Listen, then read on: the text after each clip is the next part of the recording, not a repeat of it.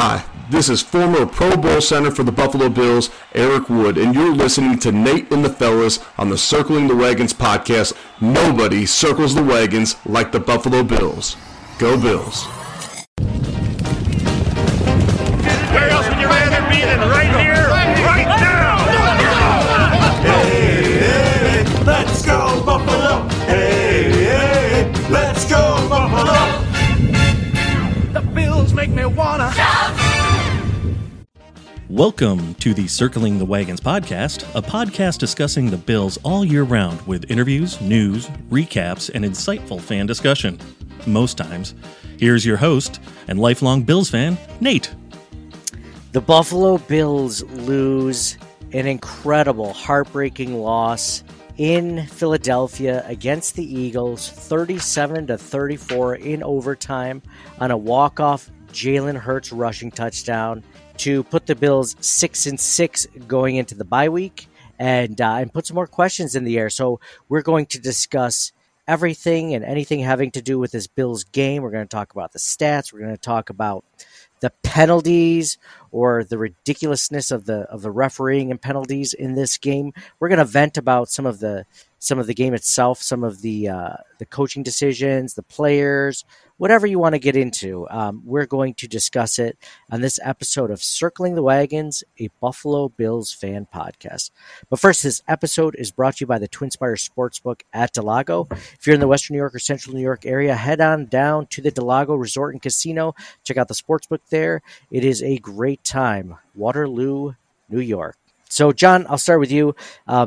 Just a heartbreaking loss. I just tweeted out that it was... This season in general feels like the Murphy's Law of seasons for the Bills season. Whatever can go wrong will go wrong. And I put when the game was even going into overtime, I said, how confident are you in this game going into overtime? I only put like a 5-minute limit on this, tweet because I knew that, if I did a whole hour, people would be like, I'm not very confident after the Bills loss or whatever. So 5-minute limit, and 74% of the people were like not confident at all. And those 74% of the people were absolutely right. It was a tough one. It was a tough one. And we talked about, outlook into the rest of the season on a previous podcast, just going into the season like, hey, the rest of it, like, hey, whatever happens. Like, I won't expect playoffs, but if the Bills make the playoffs, I'll be super excited for it, but I don't know, just another heartbreaking loss. John, your thoughts on the way that this ended and where you're at right now? I think I've already said all that I've had to say to this point. All right, Mike. Mike. Instant classic for me, man. What a game. I would say the Eagles, in my book, are the best team in the NFL, and to play them, that could be a preview of the Super Bowl. To play them to the last play is awesome. Oh my gosh, incredible. Maybe it's time for you to liquidate that 401k you've been sitting on, dripping in every bi-weekly, and put some money on the Billies to win the Super Bowl. I would not recommend that. Please don't do that, just in case. But yeah, the odds are great. Just don't liquidate your 401k. Maybe it's finally happened to Throw in a us. 5 spot, not your 5. When Bitcoin crashes, you buy. When stock market goes down, you buy. When the real estate market crashes, you buy. Same thing with the Bills. Never had better odds now, and they can play with anybody, man. And we said like last week they can drop 2. And what games would you pick for them to drop? This one. This would be the top one for me. So like nothing's changed in my book except holy crap, they can play amazing 2 weeks after a brand new offensive coordinator. Yeah, so big picture wise, if you're not, in the moment really upset about this loss, big picture wise, like the offense looks good. What would you pin this loss on, Mike, if you're looking for some sort of, maybe not scapegoat, but just like some area where, man, if this goes differently, the Bills win this one, and we're not talking about I wish the one thing that irks me, like obviously the officiating was horrific from the Bills side. The horse collar got turned into grounding. Ridiculous. Yeah, I didn't love McDermott ending the game, wasting a timeout to try and ice the kicker at all. Like, save that timeout. You still have the Bills have lost playoff games in 13 seconds, and you had double that amount of time to get in field goal range. We know Allen can extend the play. Like 1 or 2 passes, you got Bass for a shot. So I really did not like the willingness of the Bills to play for overtime when there was time on the clock. I understand Eagles have a good defensive line. You're worried about the strip sack, whatever. Like in that moment, going to overtime felt like defeatist to me when you had all those timeouts. And then for McDermott to burn one there, it changed the dynamic completely. To then it's like, okay, now I can kind of forgive you for kneeling the clock out. But that irked me. Well, they still could have gone for it. Like you said, I mean, all they needed was a field goal. So they need what? Like 2 plays to score a field goal, just like the Chiefs did. So 2 timeouts does it, right? Right? 1 big play, timeout, and second big play, timeout, and you make a field goal. But he was playing like that field goal was the last play in regulation, which I didn't agree with. Which it's like, if you look at it from a standpoint of what's easier for you to do, try to get a field goal with no time left, or to go into overtime, hope that you get the ball, take the ball down the field from the 25-yard line down to, whatever next. I guess I see there's a sort of a conservative nature there by McDermott, but when the Chiefs did it, they had to do it, right? Like they were down by 3. They had to go, in 13 seconds and get a field goal. Right, like they weren't just playing with this amazing sense of urgency, like we hoped McDermott would have. But at the same time, I definitely see that. I think the horrendous officiating is probably one of the biggest storylines in this game. With Mike, you mentioned the non-call for the horse collar tackle, which was right in front of the referee. Like the referee could almost reach out and touch Hassan Reddick's jersey. I mean, Allen's jersey was ripped after that, like it was ridiculous. I've never seen that. I've never seen such a blatant horse collar tackle where they just like, well, what else do you expect him to do? Right? Like that was an incredibly athletic play by Allen. Like he's horizontal with the ground, like to get rid of that ball. And then was it to Diggs that was I don't know. There? They never showed, like Romo kept saying there's a guy like only a few yards away, but they didn't show a good replay of it, in my opinion, to show that. But I mean, I trust Romo. I mean, Romo says it's right there, right? So yeah. Yeah, but it seemed like they would call the most obscure ticky-tacky, like holding calls on the Bills. Did you see that one where like the defensive tackle fell down and the Bills player kind of like pushed him down to keep him down, right? Like you don't want him. Like what are you supposed to do? Just like put your hands up and springs back up. Let him get right back up. That's only fair. It's only fair. He loses his footing. You got to give him equal chance to get right back up, right? There was the non-pass interference call on Diggs in overtime. Luckily, that didn't end up killing them because they still went down the field. But like that play was really rough to see. There's a couple of pass interference plays on Diggs, I feel. There's a really big one on Sherfield where the guy was tackling him and holding his arms at his side so that he couldn't even catch the ball on third down, which that would have been probably a catch, and if at bare minimum should have been a first down with 15 yards, right? Like there's a play where I don't know if you guys saw it. I tried to retweet it where Josh Allen ran in for that touchdown. I believe it was to take the lead. And like Diggs gets blindsided in the end zone by a defensive back. That one was circulating around, like just right in front of the referee, like again. And yeah, there were some, I mean, don't get me wrong. There were some plays and it was like so much the other way where the Bills were getting called on everything. And to me, it's like, if you're going to call that game, that's fine. Like if you're going to call everything, that's fine. But call everything on both sides. Don't just say we're just going to call everything on the Bills. But like half of those plays, like half those penalties probably were like decent penalties, like the offsides or whatever, like false starts. But some of those were just, you can't call that one unless you know for sure, right? Like even that AJ Brown fumble that didn't end up being a fumble on the last drive, like that looked like it could have been a fumble. And they're just like, no. I don't even know if they reviewed it, to be honest. They're just like, nope. So the calls, the non-calls by the officiating crew, we were saying this. I don't think it'll get into the edit, but John was saying that this is the worst game that since what, John? You said it perfectly earlier, that this officiating wise, we can't not talk about that. It's the worst game since. It's usually when he's ready to say something at that point.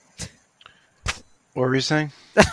John, you were saying this was the worst game since the what was it, the 0-2 Patriots game or something? It was like 99, 2000. When they ran in the 2-point conversion because they didn't stay on the field because of all the BS calls that led up to that. Like the pass interference calls in the end zone and stuff like that, right? Mm-hmm. Just, yeah. Yeah, so it was just as bad as the just give it to him game. And then also, if Gabe Davis looks the right way on that one pass from Josh Allen, he has a step on the defensive back, he scores a touchdown. The Bills don't even it was just rough from that standpoint of just, man, they keep you in it. The Bills keep you in it just enough. I mean, it was by far and away his best game since Gabe Davis? Yeah. Yeah. And he still managed to cost us the game. He looked amazing, and he still killed us. For sure, by far his best game of the entire season. And it's just the one play. And he just looks like, you see like Diggs talking to him on the sidelines. He's like, bro, what was going on? He's like, I just, what were you thinking? I just, it's, and I would say that might have been Allen's fault, but at the same time, this isn't the first time Gabe Davis has done this, either run the wrong route or turn the wrong way, Like, it seems like it doesn't seem like hardly any other receivers have this issue except for Gabe Davis, right? Like, you rarely see Stephon Diggs run the wrong route, right? Like, it feels like it's at least once per game with Gabe Davis. He's just like, what? So, surprised they didn't try to call intentional grounding on Josh Allen on that one, but just because they've done it in the past. But anyway, Mike, you said this perfectly last week on the podcast, which I have to gravitate towards now because the Bills didn't win this game and they were so close, is that you were like, okay, the Bills can lose 2 more games. You said this last week. The Bills can lose 2 more games, right? So they can go 1-2 against the Chiefs and Eagles, and then they go 1-4 against the Cowboys. Who is it? The Cowboys, the Patriots, the Dolphins, and the Chargers, Patriots, okay. Dolphins. And that still holds true. So if you're looking on the bright side of everything, right? Like, you want to keep, maybe they'll win 1 more game. You think they'll only win 1 more game, John? I think worst case scenario, they go 8-9, which means they would only win 2 more games. Worst case scenario, 8-9. I think there's no way that they don't. Did you say don't win another game or win only 1 more game? I gave them 1. Okay. All right. I'd say they win at least 2 more. Probably more like 3 more. I figured they'd fall into a game where they would win. No, this was... I was thinking about it, like, this could be potentially someday like a Super Bowl game, right? Like, the Bills, you have a really good, one of the best NFC teams out there, right? Like, there's only 2 or 3 good NFC teams, so it's not that difficult to picture who the Bills would play in the Super Bowl. And it would be the Eagles. And I was thinking the whole time, I'm like, man, what a disappointing game this would be if Sean Hockley, son of Ed Hockley, was officiating that Super Bowl like he was today and gave that terrible of a performance. And just like thinking that the Bills got screwed out of the game. At this rate, by the time the Bills make the Super Bowl, it'll be his great-great-great-grandson. I think eventually, wouldn't they move to like refs computer? Please, yeah. Like, AI? to make it less subjective. Yeah. Something's got to become subjective when the technology is there. They have those General Dynamics, like those soldiers that just like walk like people, but they kind of look like people, like the bare bones, and like they can like jump over things. And have you ever seen those soldiers? Like, they show that go on social media, and you're like, at first you're like, is that a dream you had? They have soldiers already? You've never seen them? I just thought the dogs. Had dogs. Yeah, well, the dogs were the first step. The dogs are the first step. Oh. Now it's like people who like they've shown them with guns.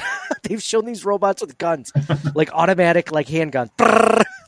At first you're just like, that's cool. And then the second thing you're thinking is like, holy shit, that's scary. Like, to think of, right? Like, they show like a guy maybe trying to go after it, and then the robot either like disarms him or whatever, right? And shoots him with blanks. Chokes him out. No, I'm just kidding. That's just a simple way. But yeah, they need those guys on the field that just like, how is this not AI driven yet? Like, how is there so much human error involved into this this sort of officiating. Like, it's ridiculous. Doesn't it ever make you think, too? Like, this is the conspiracy theory, Nate, portion of the podcast, but, like, gambling is the biggest it's ever been, and it's finally legalized, right? So, like, there was always a possibility of referees or whatever being persuaded by the mob or bad bets gone wrong, right? Like, they're going to lose their house or something, and they have to, make a deal with a bookie, right? Like, there's always that possibility before. But now... But bro, you don't... You don't think so? This is a complete tangent I just thought of. We got to come back to that. But how low in your esteem has the mob fallen? Like, in terms of savviness, right? Morality aside. But to find out that it was Rudy Giuliani who took down the mob. That he was the one? Like, oh my people? Gosh. Yeah. Yeah. What an idiot. Dude, at the time, I was just like, wow, like, Giuliani knows his stuff. And then the more he's in the news the last, 8 years or whatever, you're just like, what a bumbling moron. How the hell did that guy get anything done? How'd that guy how did he not get disbarred? Yeah. Remember that press conference at the Four Seasons Landscaping?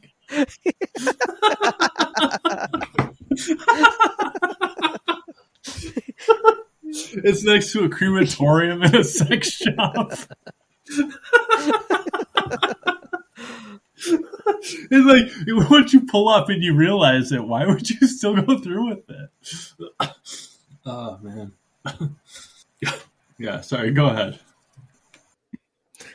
What an odd place to meet for a formal press conference. The Four Seasons. No, it's the landscaping company. Oh, do you hold all of your press conferences at, certain small private businesses? Yeah. But yeah, don't you think like there's a possibility that refs could easily be influenced by outside sources? Let's say I have no. Let me hold on. I'm going to Google what does an NFL ref make. Guess how much an NFL ref makes. If you had to guess. John, I'll let you guess first. Is this per game or annually? So they work per time. Correct. How many games? So like 17. Do they all work 17 games or? I think you make more, obviously. I'm just saying like not the ones that officiate the Super Bowl. Like the average. Okay. If you do a Super Bowl, it's probably another like 15, 20 grand or something like that. $40K. A year? I'm gonna go $40K in $1. It's still. And my real guess is 100 and. You're like, oh yeah, at 15K. I'm like, all right, so I'll go. I'll go on the low side. No, I meant 15K plus for the Super Bowl. So like, it's about $250,000 a year. So think about that. Like, so there's no excuse. Well, like if they're making, not that like it wouldn't matter. They could be making $5 million and still have a gambling thing, right? But if you put $50,000 on a game and you affect the outcome of it, you could double your money within one game, or have a nephew do it, or a distant cousin put in the. I'm just saying. So like what I'm saying is they're replaceable. Like if they make $250,000 a year, you think they're replaceable because they make too much? Or because somebody would give them pay them a lot less money. Yeah, because somebody else could just move right in and be like, "Oh, I could do that for $250,000." And so if they're not good enough, they get like it feels like doesn't it? You can only have so many, right? It's like just like anything else with the league. You can have so many quarterbacks, so many whatever, so many refs. If you're not good enough, then they can find somebody that is. That's making. If you're making that much money, there's a part-time gig, even. Yeah, I had no idea. Yeah. Wouldn't that be the best gig ever? You literally start working in, August? And then you go to, like, January? That's if you don't do playoffs or the Super Bowl? That's not a bad gig. $250,000? I'd do it. You obviously don't have to be good at it.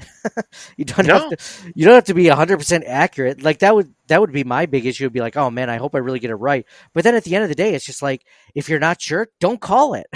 Like, unless you're 100% sure that that's the penalty, don't freaking blow your whistle. Don't even bother. Wait till you know for sure, Anyway, that was tough. I'm going to go into stats of the game real quick because I don't want to be too depressed into this. Josh Allen for the Buffalo Bills, 29 for 51, 339 yards, 2 touchdowns, 1 interception. We didn't mention that 1 interception. I mean, that we were talking about like game-killing mistakes, and that one interception that Josh threw right into Darius Slay's hands. I mean, that was a killer. I mean, it was like, at their own 20-yard line, led right to a touchdown. That was just rough, unfortunately. Still, though, like, honestly, so real quick, guys, both John and Mike, I mean, this Josh Allen that you have right now, the way he's played the last 2 games, like, you would take this still, even though he made that one interception, and supposedly based on the stats of the game, he was like his 8th straight game with an interception, which I don't care about. It's like, whatever. You know, like he throws interceptions, but he also has amazing plays too. So I'm willing to take the good with the bad. Do you like this version of Josh Allen much better than the version that we had up until 2 games ago? Like, is it even a contest? John, I'll start with you. I love Josh Allen. So you love this version of Josh Allen, though, the last 2 games, right? Mike? It's not even close. Yeah. Right? Okay. Just want to make sure it wasn't just me. But then again, the Bills had 505 yards of total offense. The Eagles only had 378. Guess how many yards of penalties the Bills had? Quick guess. Don't think about it. Just say one. Mike. 100. John. 1,000. Less than 1,000. Mike is closer. It's 80. 80. I thought it felt like it was going to be like in the triple digits. I had this feeling. Triple digits, but it was not. Josh Allen was also the leading rusher for the Bills today. 9 attempts, 81 yards, 2 touchdowns. Dude, Josh Allen, if you were to look at Josh Allen versus Jalen Hurts side by side in today's game, because Jalen Hurts right now, I believe, is the leading MVP candidate. If you were to look at both of them side by side, and I like to take the bias out of everything, completely non-biased, even though I'm a huge Bills fan. We have a Bills podcast, completely non-biased. Josh Allen should be an MVP candidate over Jalen Hurts, right? Like, is he even close? Well, I think his ceiling is higher, I would argue, but consistency is not there. But he only had one. He had the same amount of turnovers that Jalen Hurts had. I mean, for the season, right? Okay. For the season, yeah. I mean, Josh Allen plays like this every game. The Bills go to the Super Bowl and he wins MVP, right? Obviously, they usually win that game, but the referees aren't, mobbed up or whatever. that it helps, but I don't like MVP because it's turned into the best quarterback, and even then, it's not the most valuable quarterback for the team either necessarily. Like, you could make an argument for Mahomes, like who do you? I mean, outside of Kelsey, he's got nothing, but he makes it work. And Allen, outside of Diggs, he's got nothing, he makes it work. I mean, Hurts has got lots of weapons. He's got amazing weapons, amazing offensive line, amazing weapons.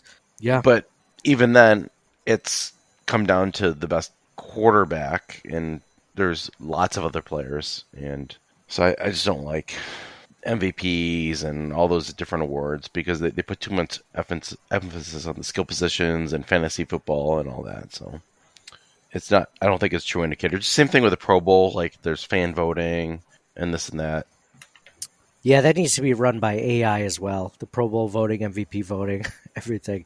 Josh Allen, like I said, leading rusher. James Cook, Captain Cook, the next leading rusher after that. 16 carries for 43 yards. There were points where he was really moving the ball well, and then there were points where he just couldn't get anything going. Latavius Murray, 9 carries for 30 yards. Ty Johnson, I thought, looked good again. 6 carries for 19 yards. I like this. Like, Sean McDermott always talked about having a well-balanced team.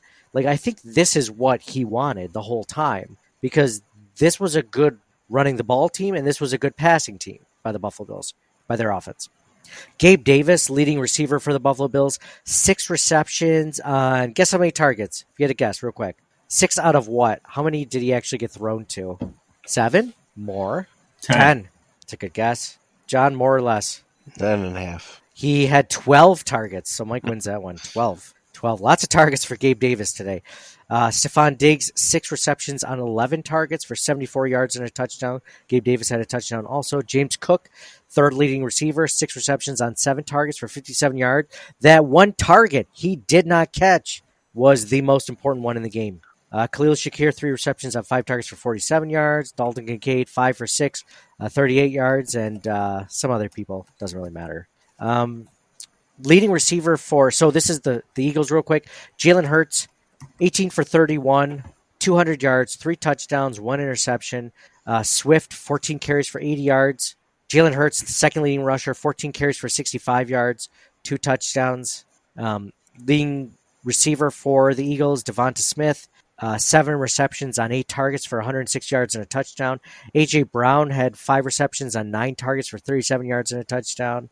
That Zacchaeus guy, dude, like what? Remember that Next Gen Stats catch a few weeks ago against the Broncos where Cortland Sutton caught it in the end zone and it was like the most unlikely touchdown catch since like Next Gen Stats started covering that stuff since 2018 or whatever. Like that's Zacchaeus touchdown catch where Hurts just lobs it up and Hyde for whatever reason wasn't ready at all for that one. Like that's got to be up there too, right? That was crazy. Again, another example of the Bills beating themselves and making big mistakes enough to let the other team in it, and the other team just gets, for all intents and purposes, the plays go, the ball bounces their way. What do you think of Eagles' final drive? The fumble that wasn't the A.J. Brown catch, receiver catch. Yeah, they said he needed 3 steps. I don't get that. And they were talking about time, like all these different things I've never even heard about being in consideration. It's like you make a football move, guy. He caught it. He tucked it. He was about to run with it. And they're like, no. Took a couple steps. It was weird. It seemed like the first time through it was incomplete.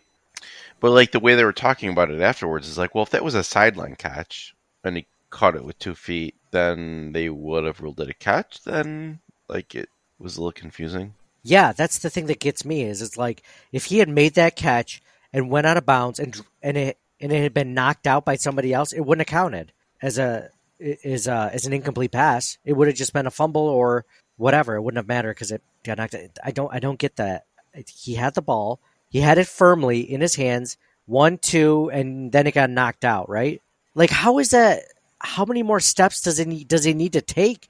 Does he need to juke a defender before it becomes, a fumble? Or what else does he possibly have to do? He wasn't. I can understand if he was bobbling it the whole time and then it gets knocked out on his second or third step. I get that, right? But he firmly had it. He caught it, was carrying it. Football move, which to me is like catching it and bringing it down, right? It was like, and for what they should have done is call that a fumble and then had it have to be overturned, right? Like they did that earlier in the game. They called it a fumble and then they make it get overturned based on the review. I don't think, did they even do a review for that one? I know McDermott called the timeout. I don't think they did a review, did they? No, and McDermott had to waste a timeout to give them extra time to think about it because in overtime it's all through the booth. It's all through the booth, and so he's like, "Oh, I'm going to call a timeout so they can look at it again." Like he shouldn't have to do that. No, it should have been. It should have been stopped, right? Like the booth upstairs should have been like, "We're reviewing this just to double check," because they didn't blow the whistle either. Like they let that play out to see who was going to end up with the ball, and then they're just like, no, incomplete. Yeah. Sean Hockley over there. Well, it's rigged anyway, so it doesn't fucking matter. You guys got to follow Warren Sharp on Twitter. He's like, he hates Sean Hockley, which is, I believe it's Ed Hockley's son or nephew or whatever, which Ed Hockley was such a douche also. Like he was just, it was all about him. It's like he would find the tightest shirts remember he would do that to like his last game called, and it was just all about him. Like, it's like, this isn't about you, guy. Like this is about the way that he calls. I don't know. It was interesting. You got to follow Warren Sharp to see his string of tweets. Like he does this constantly. It's really good. But yeah, Mike, what did you think? Same thing, right? Like, I feel like if you had to, we're the most non-biased Bills podcast out there, right? I think we can safely say that. Definitely. Like, if anything, we probably overcompensate. Like, yeah. Like, try to find things wrong with the Bills and, most other podcasts. So, in saying that, I still feel like if I were to make a blank call, if I'm the one watching it, it's like, that should have been a fumble, in my opinion. Mike? Yes. Okay. I don't even know if we want to do a Gettys. Do you want to do a Sweet Sassy Molassy play the game? I want to talk about Von Miller, where he's completely, if you're not ready, don't play because you're taking up a spot that someone is. Just looks completely ineffective and completely lost. He does. He looks like a shell of himself, doesn't he? That's insulting to a shell. He's what's worse than a shell of himself? An like a worn out like snake skin of himself. A husk? A husk of himself. Like, have you ever like drawn something in chalk on the sidewalk and then it rains right after, but you can still kind of tell that there was at one point some chalk on the sidewalk. Like it wasn't just a torrential downpour, but there was enough rain. Like that's Von Miller this season.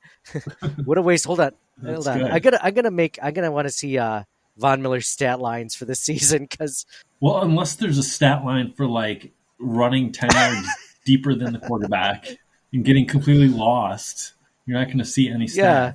Dude, every time he's in there, I'm like, why isn't AJ Epinesa or Greg Rousseau or Leonard Floyd on the field? Because they did it was Leonard Floyd had the tip pass in the air and Terrell Bernard intercepted. I'm like, thank God Floyd was in there instead of Von Miller.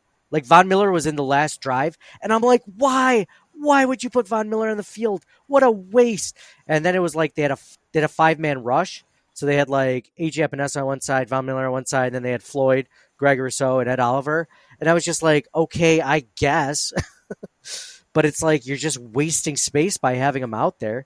Like I was watching him on purpose because you know how we just said we're the most like nonpartisan, non-biased Bills podcast. I'm like, maybe because we always rag on him every week. It feels like I'm watching him. I'm like, maybe I'm not giving him enough of a chance. I'm going to watch him specifically during the live play when he's out there to see if he's really making a difference. And he made absolutely no difference at all today. It felt like there was times where he would just like try the rush, his first rush move. If it did not work immediately, he just kind of stood there and kind of like went back, right? Like just stands there. What the? You didn't even jump up to try to bat the ball down or whatever. Like, it's a waste. It's a void in the field, right? Like we could have traded Von Miller this season and kept, who do we trade away? Boogie Basham? Kept him. He would be making more of an impact right now than Von Miller by far. Like it's not even close. And I get it. And we're not trying to say that he shouldn't be on the field because he's injured. That's fine to be injured. No one expects you to be superhuman and come back. That's fine. Yeah. You don't get more than 5 or 10 snaps a game, though. I'm sorry. This is not the time for you to ramp up your play and get ready for the season. Like, you better do that in practice or, like, with very, very limited snaps during the game, right? What is the coaching staff looking at? Or by yourself at home. Yeah. In your own time, man. So... yeah, I retweeted this one thing where this guy's like, Von, what are you doing? And he highlighted him. You'll have to check it out on Twitter. Mm-hmm. By the way, I did do a poll on Twitter/X. I said, what do people call it? And 96% of people say Twitter still. So I'm going with Twitter from now on. So we will eventually go to Twitter for some hot takes, of course. But yeah, Von Miller. Would you if you were to give a wall of shame for today's game, would you give it to Von Miller just for being on the field? He'd be up there, right? He'd be like an honorable mention. I would give it to the refs in the NFL. The refs in the NFL, that's a good one. I would give it to Tyler Bass / special teams because of the blocked field goal that would have won the game. The blocked field goal or the missed field goal or James Cook for missing that catch that would have won them the game. There was like 4 or 5 pretty bad drops. There, why don't you pick one? If you could pick one. You're naming a lot of things. Pick one thing. The refs, for sure. I mean, more so than anything. Exactly. Number one. It's fucking rigged. It's rigged. I can't disagree. It feels that way. It felt like the refs were like, whoa, the Bills are doing a little too good today. They're playing a little bit better than we thought that they would. Like, you got to stop this. Like, this seems like they might. The Bills would have been up by 20 at halftime if it wasn't for the refs. I'm fully convinced of that. Like, they stopped calling as many penalties in the second half on the Bills, but by then the damage was done, right? They were only up by, 10 or 3 by halftime? Like, it was a little too late at that point. Let's see. At halftime, it was 17-7. So, they should have been up 27-7. You know that a play that stuck out for me was on, I think it was Allen's first touchdown run with Osiris Torrance trailing the play. I think Allen would have gotten stood up at the goal line, but it was really cool to see a lineman get all the way downfield like that. Yeah, definitely. That was a really good play, Mike. And heads up play by the rookie. Osiris the Virus. What do you like? Do you like that one better or Cyborg? That was his nickname in college, Cyborg. I like rhymes. You like rhymes, yeah. If it's not alliteration, it's got to be a rhyme. Captain Cook. That's alliteration and multiple meanings, right? Osiris the Virus, rhyming it. 3rd and Cole. Neither. And No, Con Air. Con Air, yep. Well, that's what I always think of, right? Was it Cyrus the virus in Con Air or Osiris? It was Cyrus, right? Okay. Cyrus. But Osiris is even better than I kind of think. But was he? Which character was he? It wasn't Nicolas Cage. It was John Malkovich. Malkovich.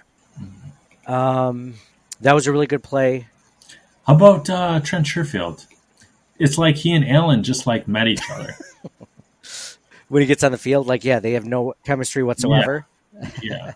If you were to go by chemistry on the field, like Sherfield and Hardy have like no chemistry with Josh Allen. Whereas like Shakir seems like he has really good chemistry with Josh Allen, like more so than even, I would say he's either second or third on the team behind Diggs and maybe Kincaid, like chemistry wise. Whereas like Sherfield and like even Davis is so hit and miss.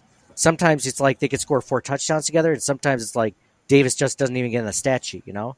So, Sweet Sassy Molassie play of the game. I mean, the play that I'm going to give, which is kind of like what I thought the Gettysburg of the game was going to be where that second quarter play, like I mentioned, where Leonard Floyd tipped the ball up and Bernard got the interception. And then Allen, they went from being down 7-3 to going up 10-7 because Allen had that 9-yard run. And I believe, was that the run that Osiris the Virus pushed him in on? I think it might have been. I can't remember. But he had 2 9-yard runs. It might have been the first one. It might have been the second one that Torrance was part of. So what about, do you have anyone on your wall of fame? It's got to be Josh Allen, right? I mean, Josh Allen put the team on his back. John, if you had to give the wall of fame to somebody, if you had to? For me, I'm going to say it's McDermott because it's not quite statistically significant, I wouldn't say. Like, it's possible the Bills just lose close games randomly, but they're due a lot of wins in overtime games to even things out. You're 0-6 under McDermott, I think, now, right? I believe that's what, yeah. So you... And looking at one-score games, terrible. So you put that on McDermott then. So Yeah. wall of shame then for McDermott specifically. Yes. Yeah. Okay.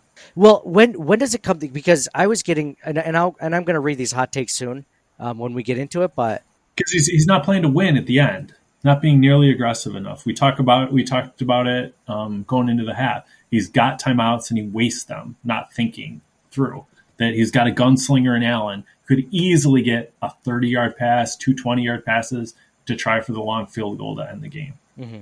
And then in overtime, it's first and goal from the 10. yeah, Even at the end of the first, And then it seems like we always need the defense. It comes out, we just need one more stop. Yeah. And we never get it. We just need this one thing. Like, we should be up by 14, but we just need this one more stop. and that wasn't going to happen in this game because the Eagles had already figured out how to do it by that point, by the second half. They already figured us out. So we're going to stop them again. And to your point, like at the end of the first half, there was 20 seconds left, and we had Josh Allen and a one timeout, and we knelt on it immediately. Why not try for a couple? And we should have had more timeouts directly because of McDermott. Even with that, why not try for a couple of passes and a timeout and a field goal at the end of the first half? Like, no, let's just kneel on it. yeah, that's a good point. What a lot of people after this game, and we'll get into hot takes where I think a lot of people are going to use it as their hot take, is McDermott needs to go. And I'm kind of a McDermott apologist in the fact that I guess maybe it's sentimental in the fact that he ended the drought. And I think he always, like most of the time, these games are always competitive. Like the Bills are always in the games. There's very few times where you're like, the Bills don't have a shot to win this one. Like it seems like against the best teams in the NFL, they always have a shot. You know what? It wouldn't be as big of a deal if they had beaten the Broncos or the Buccaneers and the Jets week 1 and maybe one of the other teams. Like at this point, they should have had a lot more wins. So now it's a lot more significant when they lose, even if it's at a high caliber team. And I agree with you, but like the way that the Bills are losing these games, I guess I just can't put it all on McDermott. Like it's just like with No, that's the reason why you have to put it on McDermott. He's 0-6 in overtime games with the Bills. Like look at the epic failures in the playoffs when they've advanced and how they've done. Like the year that they were supposed to win the Super Bowl against the Chiefs, the epic collapse. I'm not saying like fire McDermott immediately, but you got to put some blame on him. Yes. Okay. For that, I 100%. He definitely needs to be blamed for this loss, but not the main reason why they lost this one, right? Oh, like, the refs, it's rigged. The NFL rigged it. So, like, no, for sure. Not this particular game. But if you look at an overall sample size, it's not great, right? Like, with the talent that they've had, they should have done better. Like, it comes down to inches, right? And I feel like with McDermott, there's definitely been a lack of them this last season. But like at the same time, like the season before that, they went 13-3. The season before that, they went 12-4 or 11-6 or whatever. Like they're always competitive, and I think that like I just can't blame him for. He was a part of this loss, but it's like, well, he's not the one who told Josh Allen to throw it. You know, he's not the one that like knocked the ball out of James Cook's hand when he was like he could have walked into the end zone. He didn't tell Gabriel Davis to look the wrong way in the end zone. Like I know people think that that's all coaching, and I agree, I guess to a point it is, but at the same time, like these guys are grown men. Like they just make mistakes. Like there was a lot of mistakes, like a blocked field goal. Like why wasn't the guy blocking him well enough or whatever? Like part of coaching is discipline, and that's mistakes. You know, there were some penalties that weren't on the refs, believe it or not, that belonged. That you know, early in the game that shouldn't have happened. And miscues, like that's coaching, and that's from the top down. So you have to take that into account. You do. I know I see enough of those things where I'm just like, you know, Josh shouldn't have done this or so and so shouldn't have done that. Like I just have a hard time placing that on Dorsey along with the penalties. Like it'd be one thing if the Bills got blown out and then the penalties were what kept them from making it a good game. But like literally the penalties. I mean, what is he supposed to do? I mean, there's a horse collar on your quarterback right in front of like the referee, right in front of like two referees, and it wasn't called. Like, what can he do for that? You know, like what? Not only wasn't called, but they called intentional grounding because he got whipped around and the ball came out of his hand. Come on. I know. It was a minus 30-yard play, right? Like it should have been plus 15 instead of it was a minus 15 or 10 and the down, lost it down. Absolute worst case scenario. It's ridiculous. I showed that tweet on Twitter, showed that image. I said this was a penalty on Buffalo. Like it's insane. Like if you were to show somebody who hadn't watched the game at all, be like, this was a penalty on the Bills. Josh Allen getting horse collar tackled ended up being a penalty for Buffalo. That's absolutely insane. I was surprised when they started calling penalties against the Eagles, like those false start penalties on Jason Kelce. I'm just like, I can't believe this is even happening. I don't know if this is a makeup call or what, but so John, you were saying, you know, the thing about McDermott, like they should have played so much tighter on that last drive on defense than they did. Like they allowed that first down when it was like 3rd and 6 or something, right? And Romo said it on the broadcast. Romo's like, you should be so on top of these guys that not playing to not lose by a touchdown, which is what exactly happened, but like not to play to like let them get a first down, right? Like you want them to try to kick the field goal, right? Or to try to kick the field goal and try to make a 52-yard field goal. That's what you want. You don't want them to like not score a touchdown. You want the field goal to be worst case scenario. You field goal to be worst case scenario. Not you don't want the touchdown. No. It's like worst case scenario obviously is a touchdown, but that's what they were thinking. That's the way they were playing. It was like it wasn't quite prevent. It wasn't as bad as a Leslie Frazier defense where the guys would be like 10 yards off on a 3rd and 6, right? It wasn't that bad. Give McDermott credit. He does not do that, but they're still 3 or 4 yards off. So like all the guys had to do was like, you know, run a decent route and then just fall forward a couple of yards and it was a first down. So yeah. But then there were also some good plays where like Ed Oliver was ready for like that Jalen Hurts run up the middle. Like that was an amazing play on defense. Again, I can't really get in the fault the defense. The defense is down so many guys and their safeties are old. They're so old. Hyde and Poyer, they're just... It's going to be an interesting offseason to talk about like players to replace players that aren't coming back, like what they need to do to bring this team to the next level. But can't wait. So do you guys want to hear some hot takes? Not really, but go ahead because I think I can do it anyway. All right, here we go. All All right, after this, and since Mike said I have to do it from now on, I'm going to like every tweet that I come across, even if I don't read them on the podcast, because he made me feel guilty about it. So after I said the Bills lose 37-34 in OT against the Eagles, what are your hot takes in this loss, Bills Mafia? McDermott and Davis need to go. Okay. That was looks like the most liked reply. I agree with Davis. I'm okay with Davis leaving. I like him. I don't love him. I can't even say that, like, keeping him, like, even trying to keep him on a vet minimum deal. Mike, you were talking about that last week. Vet minimum deal. Keep Gabe Davis or let him walk. You know you won't get him for, like, less than probably $10 million a year. Would you keep him? I mean, would you keep him for the vet minimum, which is like I'm drafting a receiver? Mike's team draft a receiver. I'm with you, Mike. AJ Tharp writes, officiating will continue to receive no announced penalties, fines for violations, while players will be fined thousands for dumb errors that the general public don't agree with. NFL officiating is making this game unfun to watch. Can I ask a dumb question? It's like, why don't they just have more officials? Like, if they can't catch everything and there's not enough of them to go around, just add another official or two, right? Like this seems like they have the booth, right? Why can't they just overrule everything? Why can't they be like, nope, you're wrong. We're gonna call it from up here. Yeah. So make this call. Hey, where were those refs in all black that ran on the field against the Bills in the Texans game? Where were they in this game? They should have run on the field after that horse collar tackle. Yeah, that game was rigged too. It was. NFL officiating is making this game unfun to watch. You know what's funny is I'll always bitch and complain about the officiating on Twitter, and then people will like reply back or like quote tweet it with like at NFL officiating, like their official Twitter. It's like, do you really think they're reading this? Do you think the at NFL officiating like official Twitter feed is just like, whoa, Bills fans are pissed. I guess we better start calling a better game from now on. I think I like the intent there. I just don't think it matters whatsoever. Bartman writes, McDermott will be forever a bridesmaid, never the bride, been a defender for too long. Emily says this loss isn't on Josh. No, definitely not on Josh. British Bill Dog writes, McDermott wouldn't have been calling soft zone / prevent defense in overtime if Cook hadn't dropped that touchdown. The intentional grounding was called a horse collar.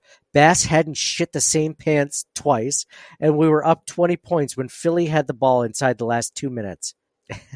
Dude, Tyler Bass this season, you know, we did our mid-year awards. We basically was like most surprising, you know, in a good way, and then most disappointing.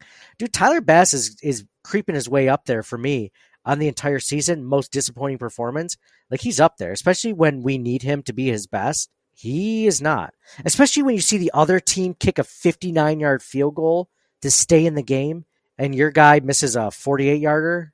It's just rough, man. Big Mike writes, at least with a bye week, Bills Mafia can go a little while without such heartbreak. Yeah, we can't lose next week. Yasinator writes, I'm pissed off. That's my hot take. How many times do we let Josh down in these situations when he plays an incredible game? Justin Goddard writes, this one sucks real bad in the context of the season overall, but it's the best we've looked all year. Yeah, I'm still convinced this season is just a Murphy's Law season. Like, it's just everything that can go wrong for the Bills has gone wrong. Blake Boriicki writes, the refs did worse than any player on the Bills. Yep. White Henry says, now Brady is him. You mean Joe Brady? Because we only call him Joe Brady on the podcast.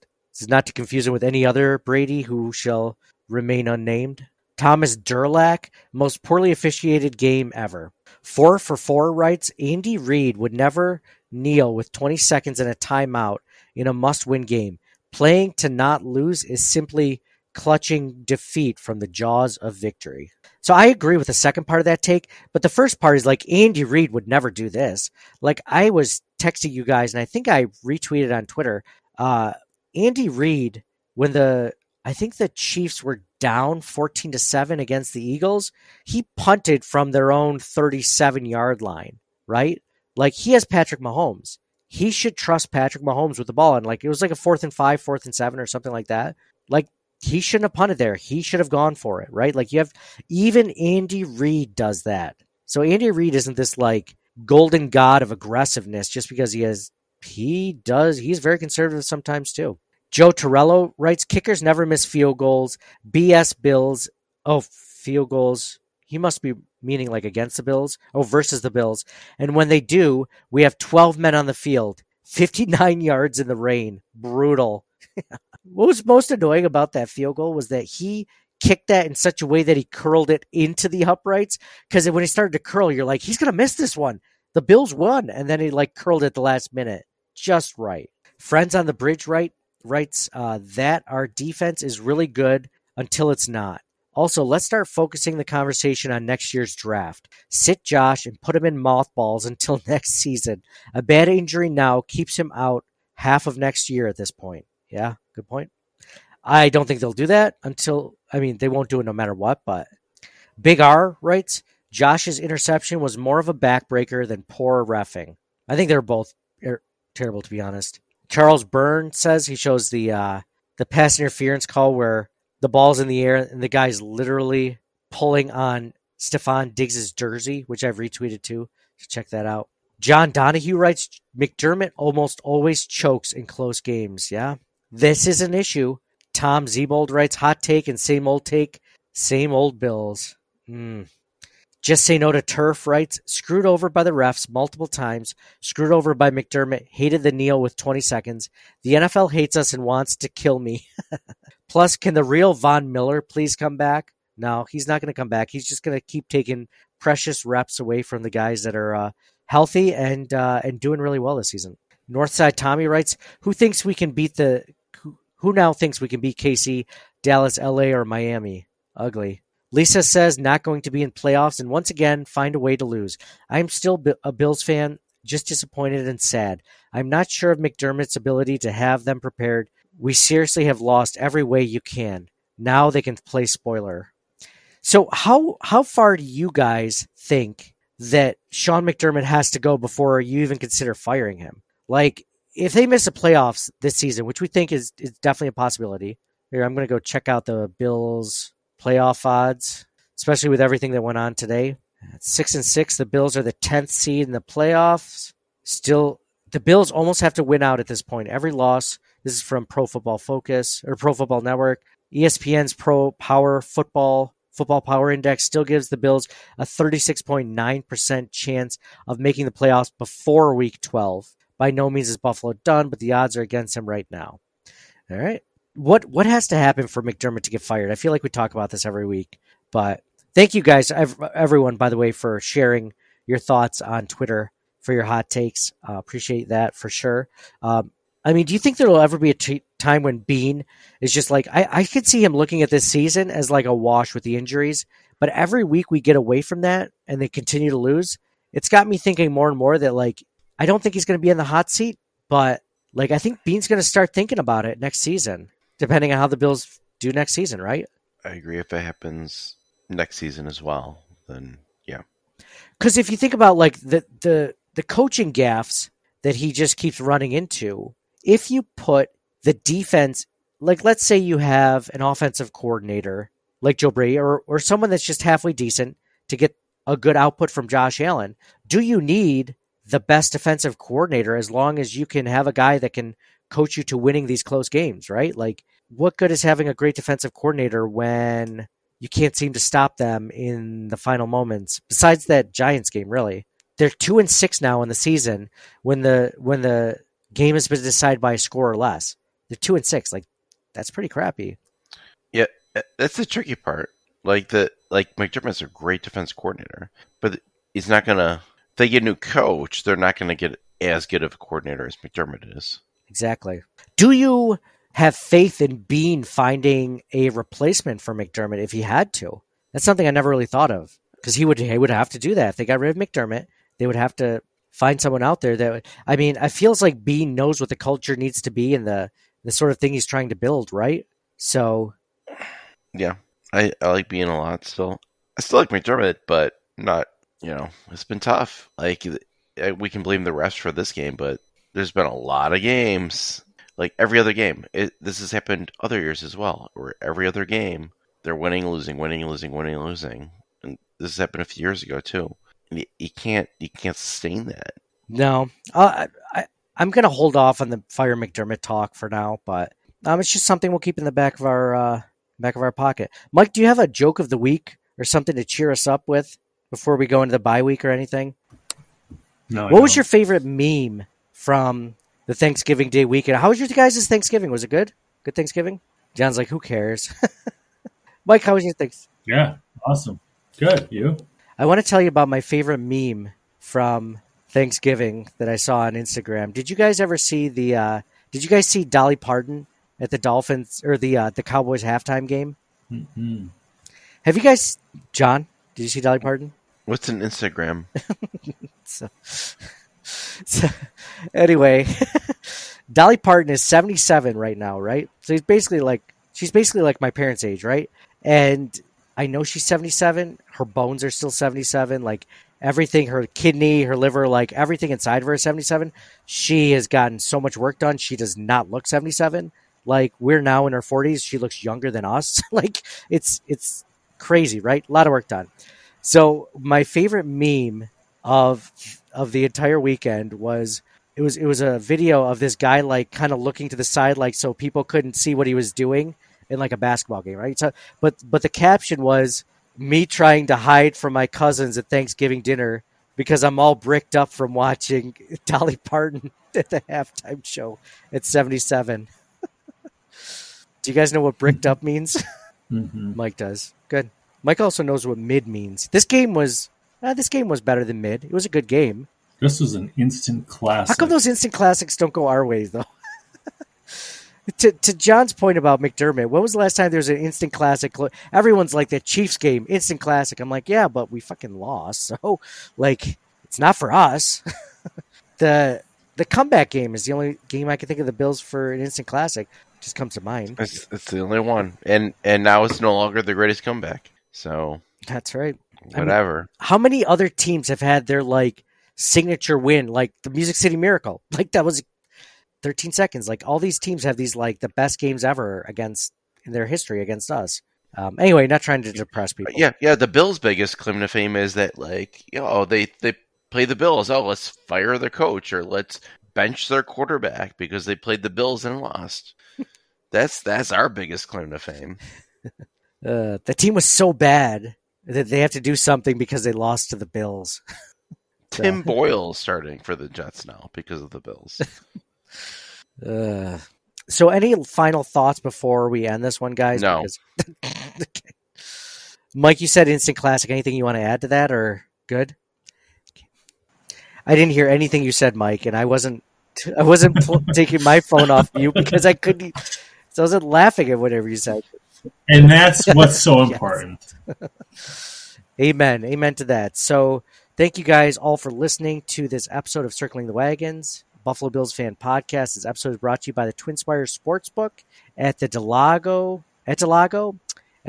Resort and Casino in Waterloo, New York. So thank you guys again all for listening. This was a rough one, but we're going to be able to talk to you guys in the bye week. Maybe we'll have some clarity, some more thoughts on the outlook of the Bills. Maybe some thoughts on where we could go as a franchise if for some reason we don't make the playoffs, which I still think is definitely in the cards, depending on how the game against the Chiefs go. And then again, even if they lost that one, you just win out, right? Like, so it's still possible. They're still in the hunt. And man, this is the season to do it too. Like, there's no Burrow, there's no Deshaun Watson. The Steelers are so close to losing like the next 4 or 5 games. Like, the Bills can easily, like the Texans lost today. Like, the Bills just need to get into the playoffs. They just need to get into it, and they can be a real threat to any team. You know, that's the thing that stinks about all of this is just with these injuries, like the Bills could really be a good team, a really tough out in the playoffs. You know, like they could go in as a 7th seed and make it. All right, real quick, gonna do 2 winners for our contest. So if you leave us a 5-star review on Spotify or Apple Podcasts on the Circling the Wagons podcast feed, you will get a chance to win a shirt from our TeePublic store. And so we have 2 winners this week. First one is Stu McAllister.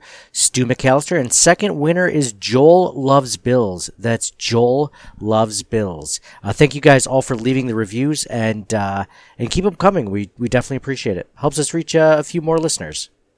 So on that note, thank you guys all for listening. Again, signing off for John. Sigh. For Mike, Go Bills. for me, Nate, go Bills. We'll talk to you guys again in the bye week.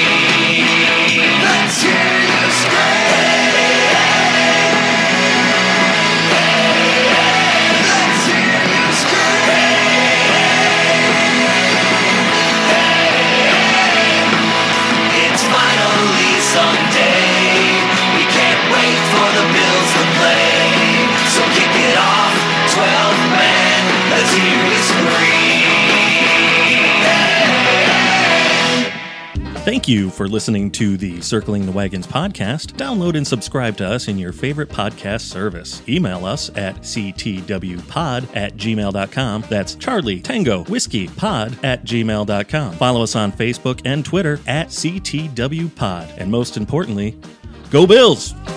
Nobody circles the wagons like the Buffalo Bills. Nobody circles the wagons like the Buffalo Bills, Nate. Well, listen, the whole show is called Circling the Wagons. Say no more. I love it.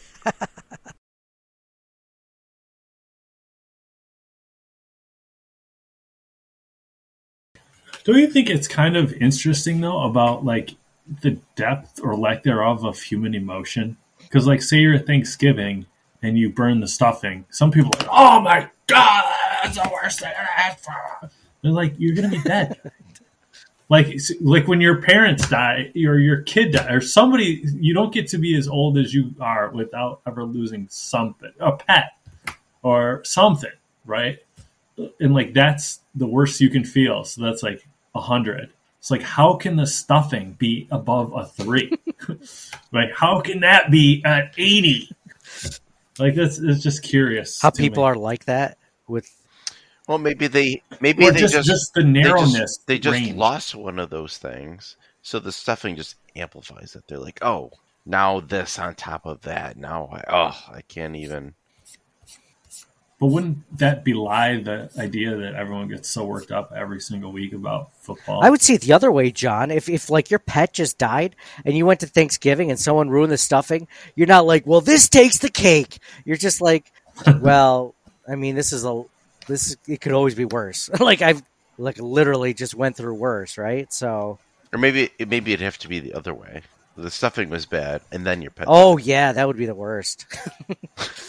It progressively gets worse. Yeah, you get an fender bender, and then you have a loved one pass away. You're like, what? Yeah. But maybe some of it's temporal too. Like you don't appreciate, like when you remember when you got done with finals and you felt so amazing. Like if you could bottle that, you would just feel grateful all the time that you didn't have to stay up all night and take a stressful test and blah, blah, blah. God, I wish. Worry about your future. I wish there was a way to bottle that up. Oh man.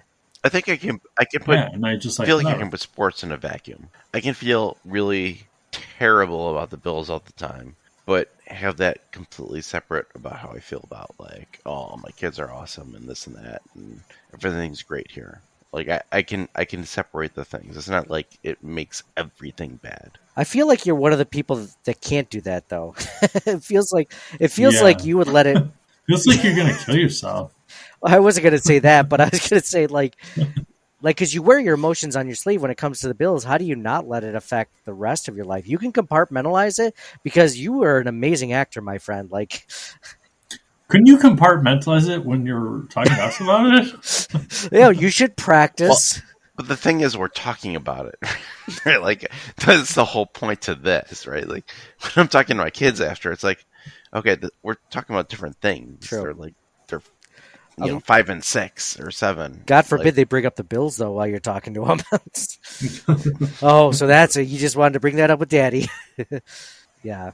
No, but like it's like an overall thing is different. It's obviously different. Like sports is supposed to be like Escape? Yes. A 3-hour It's supposed to be an entertainment. escape from just like movies. Like you go to the movie theater and you like popcorn, you sit down and like you're just zoned out watching this thing for 3 hours. It's like an escape, just like you said. The only thing with sports is because you're invested and you have a home team that it hurts when it doesn't go your way. A movie, like the main character dies, you're like, meh. I wasn't really related to this person. That's actually, it's a funny thing. That's what I hate about most movies is they have happy endings 99% of the time, right? It's like, you could almost predict what's going to happen in the movie. But you get that rare movie where it's like, well, I didn't predict that. Oh, it's sad, but I didn't predict it. Like, I was not expecting that whatsoever. So that's a little bit different. I don't know where I was going originally. My wife says that's the problem with like kids TV shows that our kids watch is that they always have like everything always comes around right for the character at the end of each show or movie. But like also shows, it's just like this person has a problem. How do they solve the problem? They solve the problem. Everything's fine. When in reality, like life isn't like that. Like there are a lot of things that you overcome, but like there's also some things where you don't get like finite closure on, right? Like, and we should also like teach kids or teach ourselves that like there are just some things where it's like it's not always going to end up with the hero winning or whatever. To your point, John, like you probably like that in part because that's not how life is. Like life doesn't always end up where, the hero gets the girl or the villain gets stopped or dies or whatever. Like there's a lot of times where the hero doesn't win and the villain does win, Yeah. In that rare moment where like the movie's open-ended with no sequel or the bad guy wins, like that's unexpected. Like you can't necessarily predict that when you're watching it, and that can happen in real life. So like, why not have more of those things happen? Like, yeah, everybody loves a happy ending in a story and the emotions and everything. So that's why they keep churning out the same stuff over and over again. But it's not, it is kind of funny. We use sports as an escape, but we get so invested in those sports that it affects us a lot more, so much that it's not even an escape anymore, right? Yeah, because it's like Mike always says, only 1 out of 32 teams wins the final championship, right? So more often than not, it's all rigged anyway. But like, you get yourself so invested, and like it goes beyond that entertainment where you're like, oh, you're going to the game, you're doing the tailgating, and you got all this stuff going on. You got all the memorabilia, you're doing collectibles, and you're so into it. You're doing podcasts, right? Only if you're an idiot, yeah. But go on. And then like they just let you down, and it's like, well, what was all that for? What is all this for right now? Currently, as it is right now, what is all this for? Yeah.